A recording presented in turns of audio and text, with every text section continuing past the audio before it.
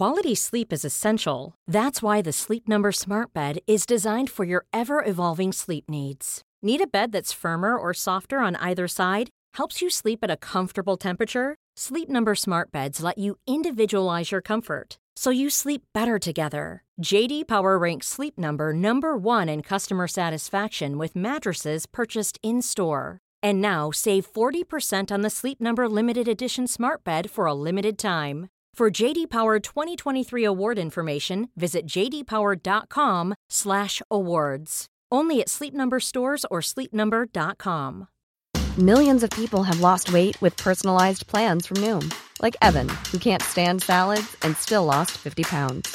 Salads generally for most people are the easy button, right? For me, that wasn't an option. I never really was a salad guy. That's just not who I am. But Noom worked for me.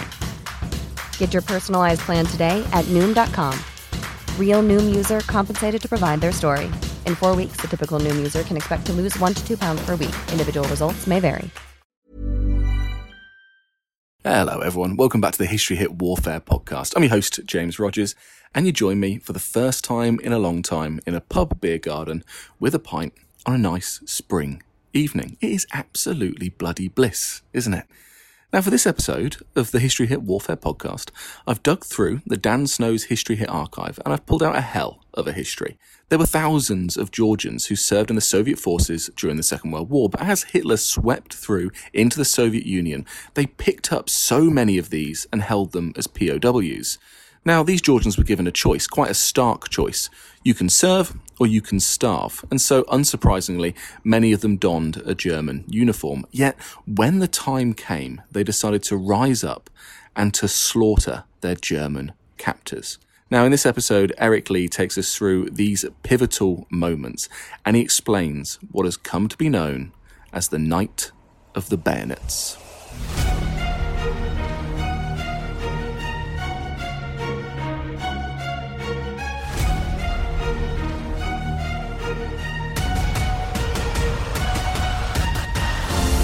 Thanks so much for coming on the show.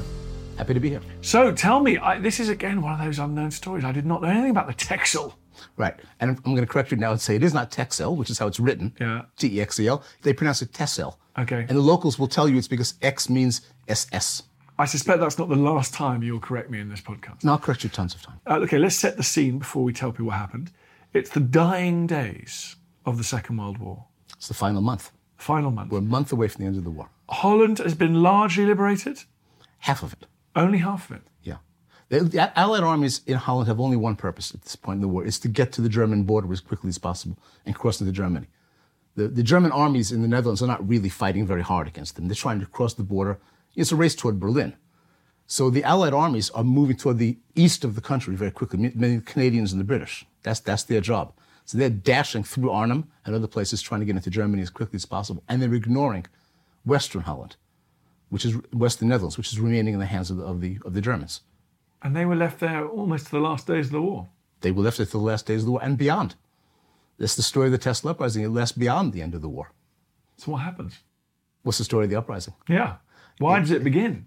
Well, it's a long story, but it begins with there's a battalion of Georgian soldiers, Soviet Georgian soldiers who had been in the Red Army, captured in the early days of the war, put in POW camps, given a choice of starve or fight, who agreed in their hundreds to join the German army. They became what's known as the Georgian Legion, a totally unreliable force. When in the Soviet Union and Poland, they would routinely defect to the others, back to the Soviet lines. Hitler himself said they were unreliable. He doesn't trust Georgians. He wants Muslim soldiers, not Georgian soldiers. They're not reliable. And they wind up on this island off the coast of the Netherlands called Texel. So it's the largest of the Wadden Islands. There's a string of islands along the Dutch coast. And this island is part of the Atlantic Wall. It's totally fortified. There are literally hundreds of small bunkers across it, airfields, naval batteries. And they're sent there to basically sit out and wait till the end of the war. But on April 5th, this is literally a month before the war ends in the Netherlands, their commander, Major Klaus Breitner, receives an order from high on up, take half of your Georgians, and there's like 800 Georgians, take half of them tomorrow morning, get on the ferry, get them over to Arnhem, because Arnhem is about to be retaken by the Allies. You know, it sort of was taken in Market Garden, and now it's going to be really taken for good. Get them over there. They won't have to defend Arnhem. These Georgians have never actually fought for the Germans. They haven't gone to combat against the British army. Their job has been anti-partisan actions in the Eastern Front, and the Western Front, they've been kind of guarding things. Haven't really done much. So they don't want to go against the British army, and they have long laid plans to rebel that go back a year or more. They've been plotting and scheming and talking to the Dutch resistance, especially the Dutch Communist Party, and planning a rebellion. So on April 5th, when the order comes, you guys have to go to the mainland and fight, they're thinking, no, we don't want to do that. That's when they decide to rebel. Wow. And so they have German officers, do they? They have German officers, so it's Georgian soldiers, German officers, and a handful of the Georgians become officers. So one of them is a lieutenant named Shalva Doladze. He was I think a captain in the Soviet Air Force. He was actually a commander of a number of planes, whatever you'd call it, in the Soviet Air Force, who was shot down in 1942, captured. He's the leader of the Georgians, the highest-ranking Georgian officer. All the higher officers are German. And there are Germans with them, right? They're sharing barracks with hundreds of Germans intermingled with the Georgians. So the Georgian plan, they call this Operation Day of Birth. Though my Georgian friends tell me it's birthday, not day of birth, birthday. But anyway, the Dutch always say it's day of birth because it sounds more exotic. They decide at 1 o'clock in the morning. They only find out about this like late in the afternoon. They meet in the evening in a wood, a secret, like, you know, whatever you call it, in the middle of a wood. There's very small woods on Texel. They meet there and they decide we'll launch Operation Day of Birth at 1 o'clock in the morning, and we'll do it using bayonets, razors, which they call shaving knives, and our blades, whatever knives we have, and we'll slash the throats of as many Germans as we can silently to start the operation. So they kill an estimated 400 Germans in their beds in the barracks. Oh. 400, which is probably more than the Dutch resistance killed in the entire war. They've killed in just literally an hour. That's how it begins. Wow. Yeah. Is the alarm raised at some It point? is raised because some of them have to shoot, and some shooting begins, and the alarm is raised. And one of the biggest problems is they have to kill Major Breitner. He's the commander of the battalion. He's the guy who was the direct line to Berlin. And Major Breitner is not in the barracks. Major Breitner, according to all the accounts, especially the Dutch, he's with his mistress, and they will take you on the island and show you that's the house where Breitner was with his mistress that night. In Breitner's own account, no, he had some medical problems and he had to be somewhere, but he was with the mistress. He survives. Darn it. He survives and he sneaks away under cover of darkness when he realizes he hears all the shooting to raise the alarm. And how many loyal German troops do they have on the island? It's a few hundred of them. One of the problems is there's two types of Germans on the island. There are the German soldiers of the Wehrmacht who are with the Georgians. They're being slaughtered wholesale. Then there are Germans who are part of the Navy. The batteries are under the control of the Navy. So while the Georgians can move about freely anywhere on the island, they can't get into these two naval batteries. The sentries won't let them pass. And it's all mined and barbed wire around them, very tight security, because they don't trust the Georgians at all. So the two batteries remain in German hands, even as the Georgians are taking over the rest of the island. They're taking over the airfield and the lighthouse and the main town and the main German bunker complex. They all fall to the Georgians, but not the two batteries. And is there a fight? The fight begins immediately. Now, at first, for the first few hours until lunchtime, the Georgians are winning. And they announce to the Dutch, the island has been liberated. Just like lots of other parts of the Netherlands, we can now all celebrate and all the flags come out. I don't know how they do this in Second World. You probably know more than I do. How all these people have flags hidden away and take them out on Victory Day. I don't know, and Soviet flags. They all have, there's like red flags and Dutch flags flying in the streets. They're all celebrating, and Loladze issues an order that all the Dutch men who are, fit to fight are to report to him in the main town, Den Bourg. So a lot of them show up and they start passing out weapons to them and tell the Dutch, you'll go there. And they organize them. We're going to just do the mopping up. But meanwhile, Breitner sent a message to Hitler, to the Führer bunker. And this is April 6th. Hitler is now below ground. The Soviets are, in 2 weeks, launching the final offensive against Berlin. And from there, he gets this message saying that Texel has fallen, the Georgians have risen up, and he gives an order to exterminate all the Georgians there, at any cost. Which he did a lot of those kinds of things in the last days of the war. It's kind of you think you really want to use your troops for that purpose? Is it that important to you to recapture this island? But he was infuriated that Georgians who had sworn an oath of loyalty to the Führer and were wearing uniforms of the Wehrmacht had done this. So he issues orders to do whatever necessary. And the first thing that's done is these naval batteries turn their guns inland. These are guns that were designed to shoot at Allied battleships, turned inland to pummel the main town and all the farms and anywhere they think there's people with deadly accuracy, and they killed large numbers of Dutch people on the very first day, including children who had gone to the island seeking safety, because it was a relatively safe place.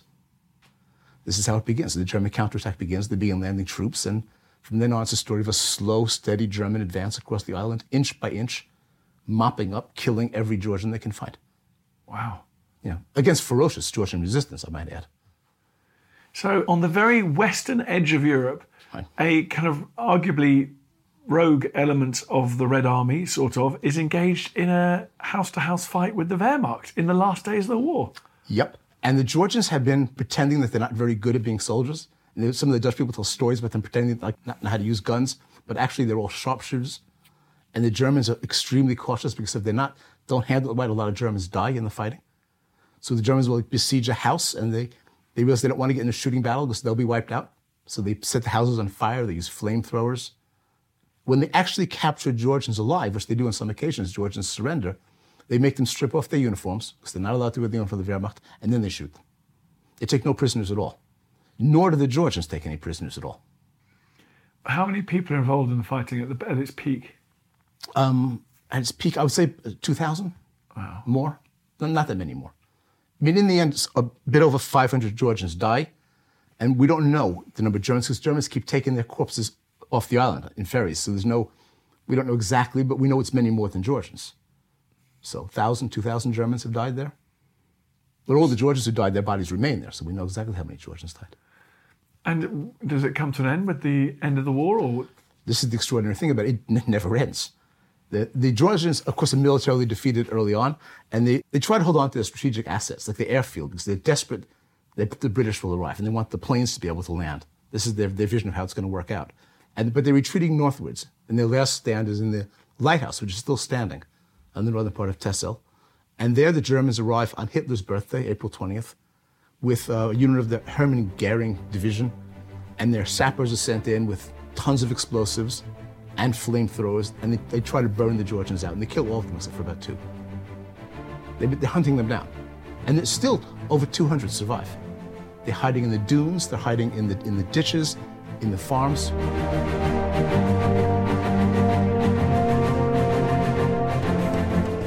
Okay, Tristan, you've got 50 seconds.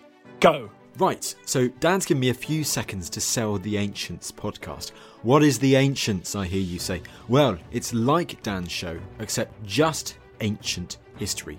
We've got the groundbreaking new archaeological discoveries. This seems to be the oldest known dated depiction of the animal world, as far as we can tell, anywhere in the world. We've got the big names. It's one of those sort of great things, Pompeii. It's kind of forever rising from the dead and from destruction. We've got the big topics. The man destroys 7 legions in a day. No one in history has done that. Subscribe to the Ancients from History Hit, wherever you get your podcast from. Oh, and Russell Crowe, if you're listening, we would love to have you on the Ancients. Spread the word, people. Spread the word. How would you like to look 5 years younger? In a clinical study, people that had volume added with Juvederm Voluma XC in the cheeks perceived themselves as looking 5 years younger at 6 months after treatment. Look younger, feel like you. Add volume for lift and contour in the cheeks with Juvederm Voluma XC. Reverse signs of aging by adding volume to smooth laugh lines with Juvederm Volure XC. For important safety information and to find a licensed specialist, visit Juvederm.com. That's JUVEDERM.com. Not for people with severe allergic reactions, allergies to lidocaine, or the proteins used in Juvederm. Common side effects include injection site redness, swelling, pain, tenderness, firmness, lumps, bumps, bruising, discoloration, or itching. There's a risk of unintentional injection into a blood vessel, which can cause vision abnormalities, blindness, stroke, temporary scabs, or scarring. Talk to a licensed specialist to find out if it's right for you. Quality sleep is essential. That's why the Sleep Number Smart Bed is designed for your ever-evolving sleep needs. Need a bed that's firmer or softer on either side? Helps you sleep at a comfortable temperature? Sleep Number Smart Beds let you individualize your comfort, so you sleep better together. J.D. Power ranks Sleep Number number 1 in customer satisfaction with mattresses purchased in-store. And now, save 40% on the Sleep Number Limited Edition Smart Bed for a limited time. For JD Power 2023 award information, visit jdpower.com/awards. Only at Sleep Number stores or sleepnumber.com.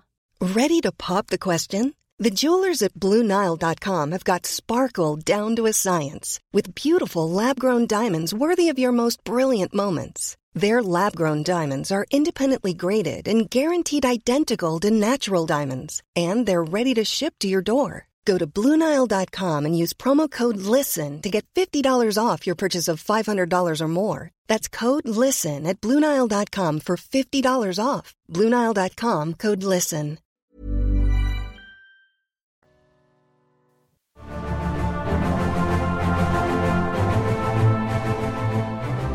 And why don't the British or the Canadians intervene when they find out what's going on? Here's the question. I mean, the first thought would be, well, they don't know what's going on, right? Which is what the Georgians assumed. And at one point, 4 Georgians, early on, get in a boat with a bunch of Dutch people and sneak away at night and come to England to inform the British, make sure the British will know. And most of the stories of this battle, the handful of stories that have been written, mention this, but no one says what happened when they arrived in Britain. So I was reading about, well, what did happen to people who arrived in Britain this way? And they were taken off to a particular Kempton Park race course, I think, which is where they would interrogate them. And I found the interrogation records of these Georgians. They give a very detailed account. I heard the English translation, the English version the interrogators had written. They give a very detailed account of the situation, about their rebellion, about the German deployment, about what was needed, which was bombing. They wanted the RAF just to intervene quickly and show the Germans that the war was over for them. Why didn't the British go in? I think because, as with many other things, why didn't they bomb Auschwitz? Why didn't they do a lot of things? Because their drive was to defeat the Germans as quickly as possible. And Texel is not on the road to Berlin. It would have meant diverting forces who were desperately needed for the final battles. So the British did nothing. The other thing we know now, because it's all in the National Archives here, is every message the Germans sent about the uprising on Texel from the very first night was picked up by the British, decrypted at Bletchley Park, and the records are there. You can read them each day, what the Germans were reporting back to Berlin. The British knew within a few hours what was happening. They knew, and they did not intervene. And the island was totally badly damaged, wasn't it? Yes, well, they were burning farms after another, and Germans were also not just like randomly. You could argue, oh well, accidents happen in war. They didn't really tend to kill Dutch people, but they really did. And like on the first day of the fighting, they rounded up 14 Dutch men in the main town, Den Bourg, put them in a lorry, began driving away. 4 of the men jumped out somehow.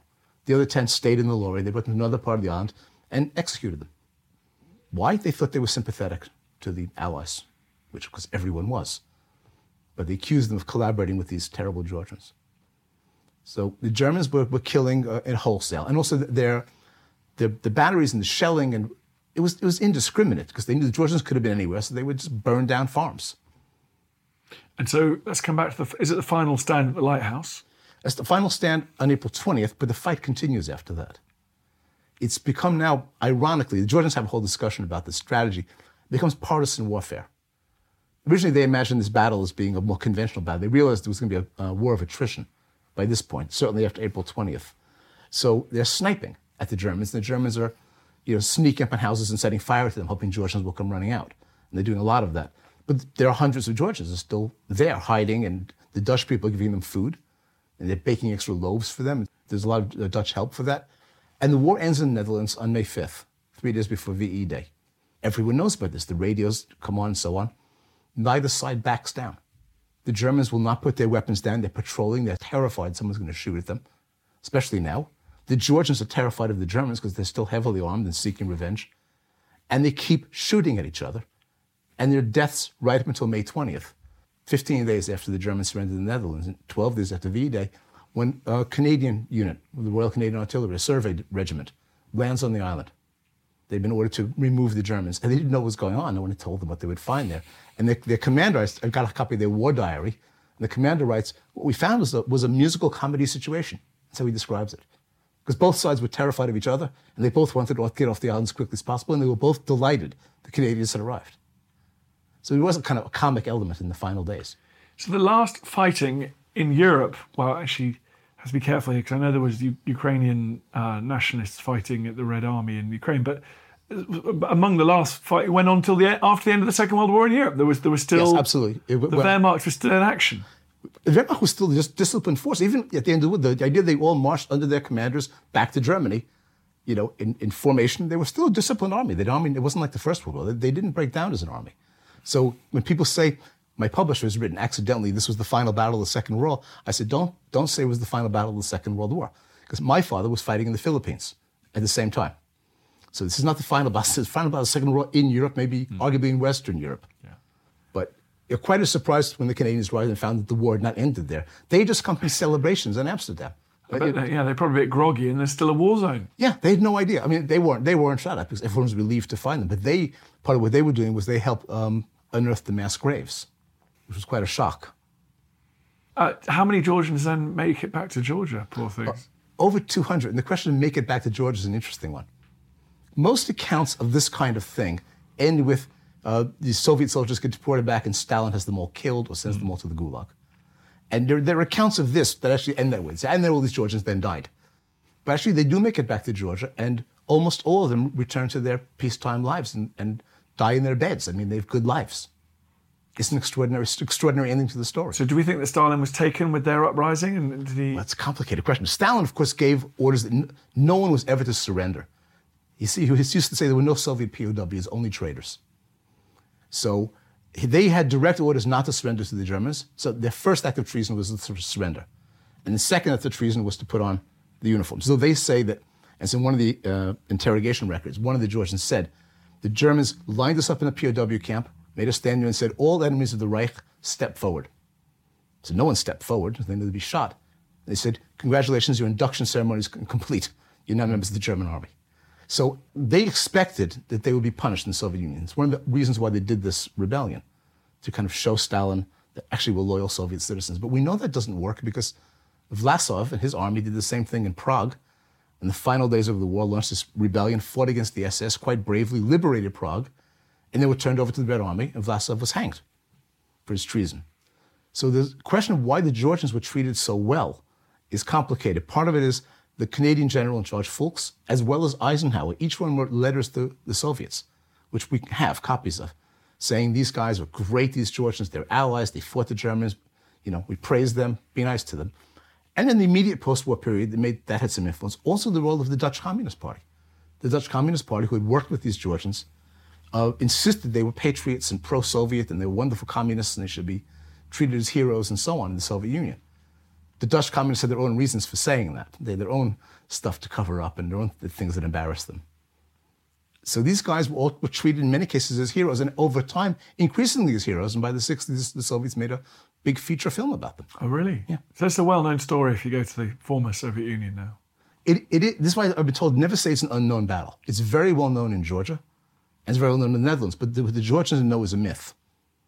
They know the Soviet myth that Stalin had engineered, that these were POWs, well, unarmed, who at the last moment in an act of heroism rebelled against the Germans and grabbed their arms somehow. And this is how it's depicted in this terrible film, which no one should ever see. But it's an awful film. It shows it in that way. And this is completely untrue.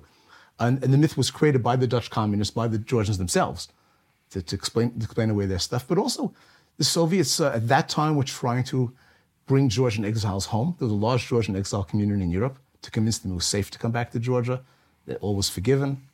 And the commander of the Georgian Legion, who was not on Tessel, but who was the guy who founded and led the Georgian Legion for a while, was actually kidnapped by the KGB in 1954 in West Germany, where he was working for Adenauer as a military advisor, whisked off back to Georgia, where everyone thought he'd be tried and executed, and set free, and lived as a lawyer in Tbilisi until he died. It's very weird behavior. Because if you weren't in this particular unit, chances are you were not going to survive your trip back to the Soviet Union. Stalin was merciless and unforgiving. Soviet citizens, Soviet soldiers who surrendered to the Germans but did nothing else, just surrendered or were captured, were quite often punished. This was quite unusual. These Georgians were not punished.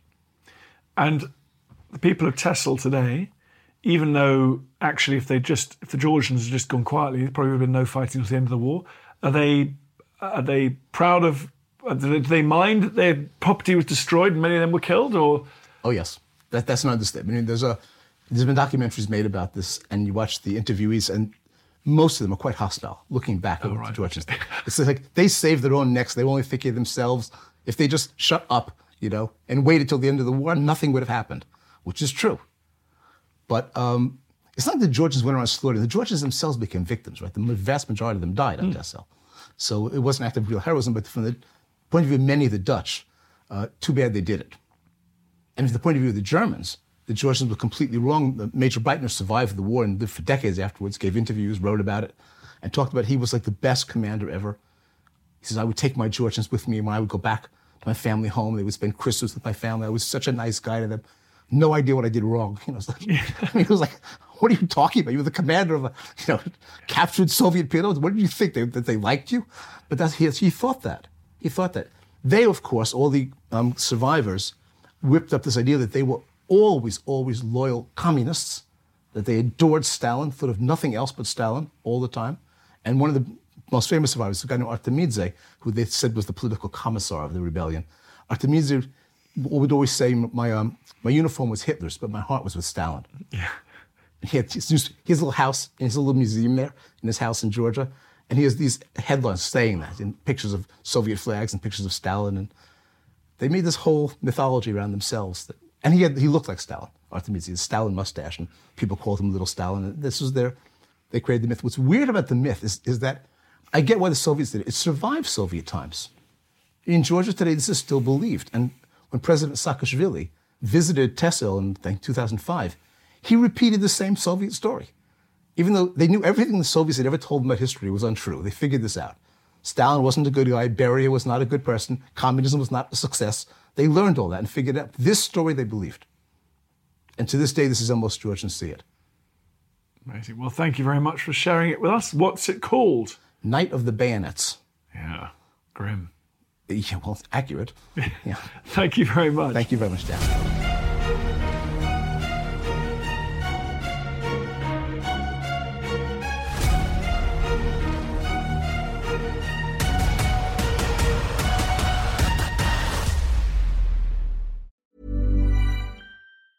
A lot can happen in 3 years, like a chatbot may be your new best friend. But what won't change? Needing health insurance. United Healthcare Tri-Term Medical Plans, underwritten by Golden Rule Insurance Company, offer flexible, budget-friendly coverage that lasts nearly 3 years in some states. Learn more at uh1.com. Even when we're on a budget, we still deserve nice things. Quince is a place to scoop up stunning high-end goods for 50 to 80% less than similar brands. They have buttery soft cashmere sweaters starting at $50. Luxurious Italian leather bags, and so much more. Plus, Quince only works with factories that use safe, ethical, and responsible manufacturing. Get the high-end goods you'll love without the high price tag with Quince. Go to quince.com/style for free shipping and 365-day returns. And before you go, remember, as a Warfare listener, you get a special discount at History Hit. Subscribers get access to blissfully uninterrupted, ad-free podcasts and thousands of hours of history documentaries. You've got everything from the American Revolution to my own documentaries like Traces of War, Weapons of War, and 24 Hours in Normandy, where I follow in the footsteps of the Green Howards on D-Day, from their beach landings to being awarded the Victoria Cross, and all the way through their first day where they made it 7 miles inland, further than any other British or American unit. So head over to historyhit.com/subscribe or follow the link in the show notes and use the code WARFARE to get 50% off your next 3 months. That's the code WARFARE to get 50% off. And if you're an Apple listener, you can subscribe for new ad-free episodes within the app. So give it a go. I know you're gonna love it.